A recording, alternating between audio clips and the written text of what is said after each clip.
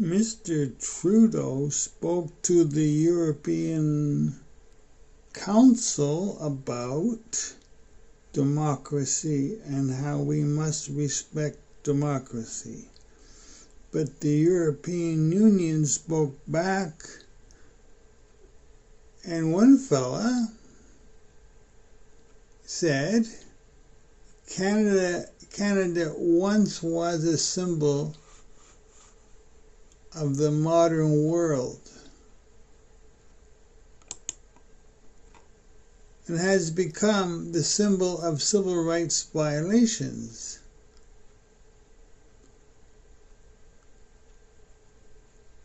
Under his quasi-liberal boot in recent months. To you, these may be liberal methods, but for many citizens of the world, it is a dictatorship of the worst kind. I do believe they pushed back a little bit against his hypocrisy.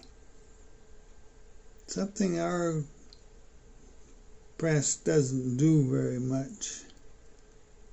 I was thinking about our press today. They're sort of like lapdogs, and they're paid money by the government, lots of money by the government, and it's like the government is the supplier of milk bone, and they all want their milk bone, so they lick the hand of their master.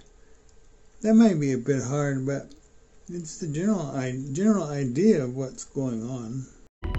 A prime minister who openly admires the Chinese basic dictatorship, who tramples on fundamental rights by persecuting and criminalizing his own citizens as terrorists just because they dared to stand up to his perverted concept of democracy, should not be allowed to speak in this House at all. Mr. Trudeau, you are a disgrace for any democracy. Please spare us your presence. Thank you.